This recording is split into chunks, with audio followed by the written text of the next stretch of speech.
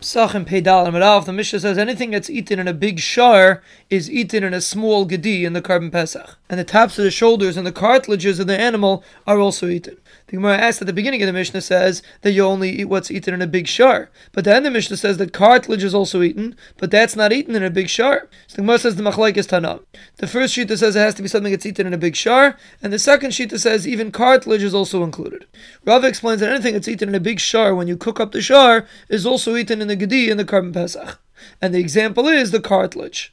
The Gemara makes a machlokes if you have gidim that are going to get hard. According to Rabbi Yochanan, it's considered basar because right now it's right to be eaten. According to Rish Lakish, it's not considered basar because in the future it's not going to be able to be eaten. Rish Lakish brings right from the Mishnah that only cartilage is considered roy la'achila. But it sounds like gidim that are going to get hard are not considered roy la'achila. Rabbi Yochanan says that the reason why cartilage is roy la'achila is because it could be cooked in a big shar and it's roy to be eaten. So the same thing applies to the gidim. They could also be cooked, and therefore they're right to be eaten. And the Gemara ends off that Rabbi Yochanan is mavur in Maseches Chulin that he was chayzer, and he holds you go after what it's going to be, and therefore gidim that are going to get hard are not considered roy la'achila. The Mishnah says if you break a bone in a Pesach, you get malchus, but if you leave over the Pesach or you break a bone in a Tamei Pesach, you don't get malchus. The Gemara says the reason why you don't get malchus if you leave over Neiser, Rabbi Yehuda learns it out of a pasuk, and Rabbi Yaakov says because the lav she'ein b'meisa. And the reason why if you break a bone in a Tamei Pesach you don't get malchus is because the pasuk says bay, which means bekasher and not bepasul. And the Brisa brings Rebbe's shita that darshans from the pasuk of bebayis echad yachal that it has to be roy la'achila. And a bone that's not roy la'achila, there's no issur to break. The Gemara asks what's the nafkamina. Rabbi Yirmiyah says a Pesach it's coming betuma. According to the shita that it has to be kasher, this is considered pasul. According to the shita that it has to be roy la'achila, this is also roy la'achila. Rabbi Yosef says everybody would agree in that case that there's no issur to break the bone because Rebbe is coming to be mekel, and this carbon is considered pasul. Rather, the machlekes is if it was once roy and then it became pasul. According to the shita that holds it has to be kasher, this was once kasher. According to the shita that it has to be roy la'achila, it's not roy la'achila. Abai says in that case everyone would agree there's no issur to break the bone because right now it's pasul.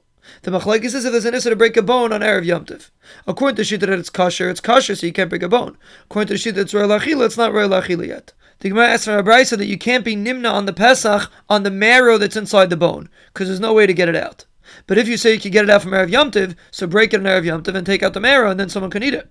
Abai says even without that you could ask a kasha because you could burn the bone, so you could get out the marrow with burning it because there's no issur to burn a bone. So Abai explains the reason why you don't burn a bone is because we're afraid you're going to end up cracking it when you're burning it, and that's why it's asur. And Rava says because we're afraid you're going to ruin the marrow when you're burning the bone. So here also you make exera that we're not going to let you break bones on Erev Yom Tov because you might come to break a bone at night. Rav Papa says everyone agrees that there's an issur to break a bone on Erev Yom Tov because it's going to be roy tonight. Rather, the machlekes is an aver that went partially out of Yerushalayim. According to shita that says it's kasher, the part that stayed in is kasher. According to shita that says it has to be roy la'achila, the whole aver is not roy la'achila. If Sheish's Ber Davidi says everybody would agree there's no issur to break a bone because the aver is pasul. The machlekes says if there's an issur to break a bone in a Pesach, it's raw. According to shita that's kasher, right now it's kasher. According to shita that's roy la'achila, now it's not roy la'achila. Rav Nachum Yitzchak says everyone agrees there is an issur to break a bone because it's roy la'achila when you roast it. The machlekes is if there's an issur to break a bone in the tail. According to shita that holds kasher, it's kasher. According to shita that has to be roy la'achila, this is not roy la'achila because you burn the tail. Rav Ashi says everyone agrees that over here there's no issur to break a bone because it's not roy for achila. The machlekes is if you have an aver that doesn't have a kazayis on it. According to shita that holds kasher, it's kasher. According to shita that holds it has to be roy la'achila, you need a shir of achila, and this doesn't have a shir of achila.